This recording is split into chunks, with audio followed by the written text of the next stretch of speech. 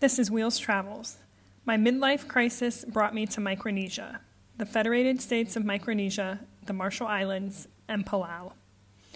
I was laying in bed with Tony a few days before I left for this next jaunt of my journey. I was talking about what my future looked like, where we should live, what I should do for work, and so on. He calmly said, "Don't worry about it now. Just let this midlife crisis pass, and then figure it out." A few days later, as I was sitting in the Marshall Islands, my mom asked me, "Do you think you're just trying to find yourself?" I'm not sure if I'm the next star on The Truman Show and it's become so blatantly clear to everyone else in the world that I'm going through a midlife crisis, or if I am really just trying to live my life. I, of course, think it's the latter, and I'm just trying to embrace the gifts I've been given. But perhaps I am going through the alleged middle of life trying to figure myself out phase. I suppose if I am, I'm doing a pretty damn good job, and maybe others can learn from me. I had 6 weeks back in America while I waited for my passport to renew. While it was a wonderful 6 weeks with my family, it was an oddly difficult time for me. There were a series of events, a difficult visit to the town I grew up in, some pushback around my trip to Antarctica, and just general directionless, that launched me into a bit of a depressive state. I have these periods in life, like so many people do, where I just feel blue. I know what they are, and I have been very good about getting myself out of them, knowing that exercise, diet, and loved ones are key to it all. But this was strange. I was living my dream. I shouldn't be feeling blue. I promised myself I would let it pass, feeling it and trying to figure out what might be causing this circling and emotional distress. In the meantime, I spent almost a solid week collecting evidence for my Guinness World Record attempt. Yes, I am in the running for a Guinness World Record to be the first person who has traveled to the most countries using a wheelchair in 1 year. I had to backtrack on about 6 months of my life and organize boarding passes, train tickets, hotel and food receipts, GPS data, photo and video evidence, credit card and bank statements, and finally witness statements from anyone who could attest that I was in fact in their country. This last piece will take a lot of coordinating as I attempt to electronically communicate with guest houses, tour guides, and so on to get electronic statements. It will be fun, too, to reconnect with people from all around the world who have truly altered my life in such profound ways. I haven't written about this much, but I'm also working toward a doctorate degree in business. I've been intermittently working through the program as I travel, but needed to spend some dedicated time doing some research and putting together a presentation that is due in March. Since I had the time at home in America, I spent a solid few days dedicated solely to this. And then there was the fun part, planning the next jaunt of my journey. I did, after all, have a world record I was chasing. This part of the journey would be long, grueling, and oh, so worth it. I was heading to Oceania, a part of the world that was closed just 6 months ago when I ventured off, but has since reopened for tourists. For those that might not know, Oceania is the area around Australia. There are 14 island countries in the Pacific, and my goal was to visit as many as possible. The logistics of planning this trip took an immense amount of time and logistical skill. These islands are so small, and just recently opened, that the tourist infrastructure is limited. There are flights in and out of each island only about twice a week, and in some cases, just once a week. Trying to plan the travel logistics was a challenge, but alas, I never say I can't, and the trip eventually took shape. I plan to visit 11 countries, which means I will take 25 flights and spend over 81 hours flying, all in about a month's time. Needless to say, about half of my bag is full of books, which I plan to read and gift to the next person, hoping I have gifted them all when I return to America. In many ways, I had been dreading this trip. I always get a bit nervous when I'm heading out on the road all alone. There are a ton of resources available for solo travelers, but the information for solo disabled travelers is limited, and I know I'm jumping into parts of the world that no one like me has ever been to before. It's daunting and intimidating, and I have to constantly remind myself that someone will be there to help me when I need it. To this day, that reminder has never failed me, and I believe the kindness in people is what keeps me traveling. I believe it's part of what I'm searching for, the genuine nature of human beings that we so often disregard. My flight leaving Atlanta was delayed, which meant I would miss my connection, which meant that I would miss my flight to the first island. I had this portion of my trip, all 25 flights, planned out so precisely that one missed flight meant the entire trip would have to be scrapped. I panicked quite publicly as the gate agent worked her computer system and found a way to get me to Honolulu, where I would spend a few hours napping in a questionable hotel before I ventured off. Okay, one minor airline hiccup in this entire journey isn't so bad, I kept telling myself. It's just a small delay. It's not how the entire trip will go. I left Honolulu ready to go, albeit a bit tired from the already 18 or so hours of travel time. I was flying on United Airlines UA-154. This is a unique island-hopping flight that many aviation enthusiasts dream of taking. The price of this plane ticket was outrageous. The most expensive plane ticket I've ever purchased. By a lot. But it would bring me to several countries, and the views of landing on teeny tiny islands in the Pacific Ocean was alleged to be coveted. I had specifically chosen my seat, 10F, based on numerous reviews from others who have done this. Allegedly, row 7 is better, but I was late to the game and had to settle for row 10. We flew for 5 hours from Honolulu before making our first stop, a small island where several locals got off and a few locals got on. The ongoing passengers remained on the flight for about an hour as the airport staff refueled the aircraft and safety measures were reviewed. We had 2 more stops like this, one of them a private military island where photos were prohibited, before I got off at my stop. In total, I sat in seat 10F for a little over 12 hours, going up and down, watching as locals got on and off, and taking in the stunning views from outside the window. As I was getting off in Micronesia, the staff asked me to get into one of their wheelchairs, telling me that mine was inside the airport and I could get it there. This is typical in many places, mostly due to customs regulations, so I abided. As soon as I was down on the tarmac, there are no jetways in these little islands, the United Airlines general manager advised me that my wheelchair was tagged incorrectly and taken off at a previous stop. She continued on to tell me that the next flight to the island would be in 2 days. So here I was, 44 hours away from home, desperately needing to use the bathroom after 12 hours in seat 10F, with plans to leave the island before my wheelchair would even arrive, completely sleep-deprived, and quite frankly, just devastated. I lost it, right there on the tarmac in the Federated States of Micronesia. My mind was spinning, immediately going into problem-solving mode as I was shuffled into the airport, through immigration and customs, and finally landing in the office of the general manager.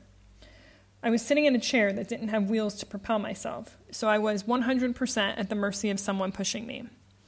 I sat with my bag on my lap, just sobbing, feeling so trapped and scared.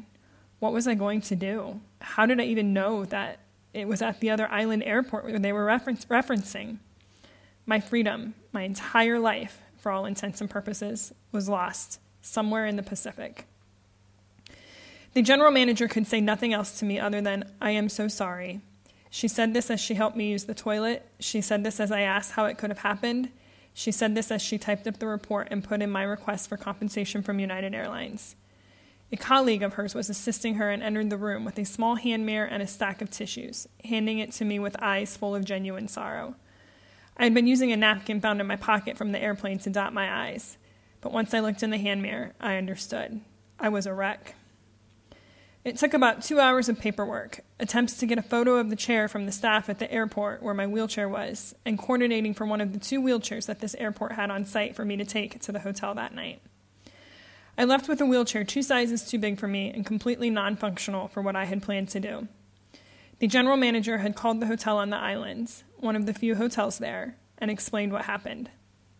They greeted me at the door and helped me to my room, making sure I could at least get to the toilet. I hadn't eaten for hours, so a young gentleman also helped me across the parking lot to the nearest restaurant. I laid down in bed that night, staring at the beast of a wheelchair sitting next to my bed. Part of my soul was missing that night. There is nothing that can replace my wheelchair. It is a part of me. I cried myself to sleep, so frustrated that this happened. I woke up several times throughout the night as the electricity flickered on and off, triggering the air conditioning unit to loudly reset itself. Each time, I would see that wheelchair by the bed and became so angry. I knew that I wouldn't get to see the island with that wheelchair, and I would be stuck in my room, attempting to connect with United for a resolution. The next morning, an incredibly kind woman knocked on my door. She asked so kindly if I needed coffee or water, knowing that I was essentially confined to my room. She returned twice, each time full of graciousness and kindness. I do not remember her name, but her face will stick with me forever. It rained the entire time I was in Micronesia, and not just rained, abnormally rained, with strong winds and storms uncommon for that part of the world. I suppose the sky was sending me a message that it was okay to be upset, that sometimes the world is upsetting. As I was leaving the airport, one of the staff workers was telling me about the storm. He somberly mentioned that there was a casualty in their community when a tree fell onto someone's home. Boom. There it was, the reminder that my life could be worse. When I arrived at the airport, there was an employee waiting to greet me. He introduced himself and advised that he would be helping me that day. From there on out, every single employee greeted me with a big smile and a, "Hi, Miss Bruns, can I get anything for you?" I am not kidding when I tell you that at least 24 airport employees approached me. The airport VIP lounge had been open for me, just me, and I got to sit and chat with the airport COO for a period of time. He, too, mentioned the rain and commented that it was an initiation for my visiting the island, telling me that rain for first-time visitors means we are being blessed. He held my hand in his for a few seconds, asking if there was anything else he could do for me and wishing me well on my travels, somehow giving me some peace. I saw the general manager again, whose name I will keep confidential for now, and she again apologized. "I am so sorry." She was able to get a picture of my wheelchair and presented it to me, reassuring me that it would be at my next stop and the ground crew would be waiting for me. I reminded her, like I did during our first encounter, that it was not her fault and she did everything she could. I asked her to sign one of the witness statements I needed for Guinness, and she delightfully did so, giving me a giant hug as we parted ways. When I landed in the Marshall Islands, their general manager was waiting with my chair at the bottom of the stairs. She made sure I got through immigration faster than most and apologized again for something that was not her fault either. I thanked her as we parted ways, knowing I would see her soon when I departed this island. Through all of this, on the other side of the world, I was able to stay connected with my loved ones. There isn't a group more supportive of me and my adventures than my family. Immediately, they all kicked into problem-solving mode, and the messages about how to navigate through the situation started, both from a practical standpoint and an emotional support standpoint. I count my blessings every day that I was given such a fantastic support system. Every single one of them. The Marshall Islands are filled with some of the most incredibly kind people. The island atoll is a whopping 29 miles long, and there's just one road. You cannot get lost. Everyone knows everyone. The population is roughly 30,000 people. The president will buy coffee or lunch for whomever he is dining with that day. His security guard wears a uniform and carries only handcuffs. There are no weapons on the Marshall Islands. There's no guns. The crime rate is low, mostly consisting of an occasional drunk who overdoes it. The driver and hotel employee joked with me that the president's security guard is just a man in a Halloween costume. I couldn't have felt safer here. As I was checking into my hotel, the employee asked if I would be in my room in about 25 minutes. He commented that immigration needed to see me and would arrive in 25 minutes. I calmly told him, "Yes, I will be in my room, but what do they need?" I was befuddled. They couldn't be deporting me, could they? I did everything right. I checked into my room and got settled for the night, waiting on immigration to knock on my door. Still on edge, wondering what they needed so badly that they were going to drive to my hotel at 10 p.m. How did they even know where I was staying? I pulled out my passport, not sure what I was going to do with it, but assuming they would need it. Oddly, there wasn't an entry stamp on any of the pages. Now I was super skeptical. Lo and behold, there was a knock on the door. I answered, passport in hand. The young gentleman said, "Okay, you are staying here. How many nights are you staying? We just needed to confirm that you are actually here." I responded back, and he said that it was fine. When I asked him about the missing entry stamp, he said, "Oh, no problem. We'll just put one in when you leave." He smiled. I smiled, and that was it. Seriously, talk about a relaxed group of people. I slept so well that night until about 4 a.m. when jet lag decided to remind me that I wasn't at home. I got up to get a snack, hoping it would put me back to sleep. But right there on the wall, staring straight at me, was a spider about the size of my palm. We had a stare down for about 10 minutes as I ate a Rice Krispie treat, debating about what to do with this creature, knowing I couldn't just leave him be. Suddenly it hit me. Just dial 0, like the staff had told me over and over when I checked in. Just dial 0 if you need anything. And so I did. And a young man came to my room with the proper bug disposal tools. And, if you can't believe this, he laughed at me when I showed him the spider. Nonetheless, he killed the spider and brought me a coffee. In the airport at the Marshall Islands, yes, I have a lot of airport stories from this trip because, well, I've spent a lot of time in airports. I met 2 incredible women that I would be remiss if I didn't mention. The gate agent had signed my Guinness witness statement, and we were taking a photo together when 2 other Westerners saw the Guinness logo, They squealed with excitement as we started talking about what I was doing. Our flight ended up being delayed over 2 hours, so we had airport beers and got to know each other. One of these fantastic women had been to over 118 countries and, like me, is on a mission to see them all. We connected instantly, sharing travel stories from around the world. The other woman works for the UN, the United Nations, and is leading the office in the Micronesian islands, heading up their 5-year plan, and so on. We exchanged contact information, and she promised to send me the information for the woman working in Palau, my next stop, who has a history in disability advocacy. We talked at length about disability advocacy, infrastructure around the world, cultural norms for those with disabilities, and on and on. One of the most profound things she told me, though, was that if a plan or physical modification helps one person, then it is worth it. She explained that this is how the UN views it, and she spoke so confidently about it. I will be honest, as a disabled person, there are times where I learn to just accept that it might cost too much to install a ramp for just a few people, or this country is poor, they can't afford things like this. I justify it over and over, all the time, the reasons that the world isn't accessible. And here she was, factually and pointedly telling me I was wrong, telling me that I deserved more. She was telling me that what the rest of the world kept subliminally repeating to me was wrong, and that I did deserve equal treatment. Wow, was I intimidated. I need her, more people like her in my life. I arrived into Palau around midnight, and as she promised, there was a message waiting for me. I would spend the next day with her colleague exploring Palau. It was raining the entire time, maybe another blessing for me, but we had a lovely lunch and spent the afternoon at a local festival celebrating Palau's independence. I wheelchair raced with a young girl from Palau who was curious about my wheelchair. She was so pure, so curious, so fun. I couldn't not teach her about what disability means and that it can be fun. The festival itself is so innocent. There was live music, the people walked around the sandy grounds without shoes, no one stared at their phones, there were no security issues. These were just people being. I asked my new friend, who is from Australia, if the people in Palau were concerned with climate change. Of course they are, but there's nothing they can do.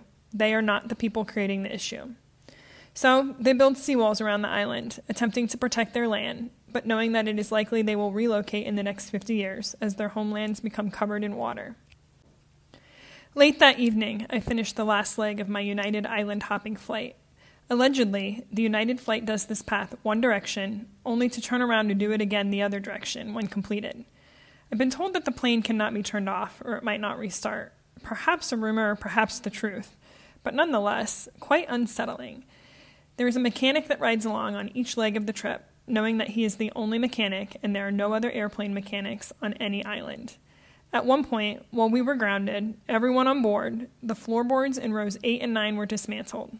Some luggage in the belly had shifted, and the only way to get it out was to tear the floorboard up from inside. This is a flight where cargo takes priority over people. The flight is never full, because it is the only way for the locals to get food and necessities. It really was a flight, an experience of a lifetime. At the end of my United journey, though, I was still angry about what had happened days earlier with my wheelchair. The people on these islands were fantastic, some of the best, really. I wanted so badly to just let it go and let the kindness overpower the regulation. But at the end of the day, doing that wouldn't change the process. So here I am, still working with United Corporate.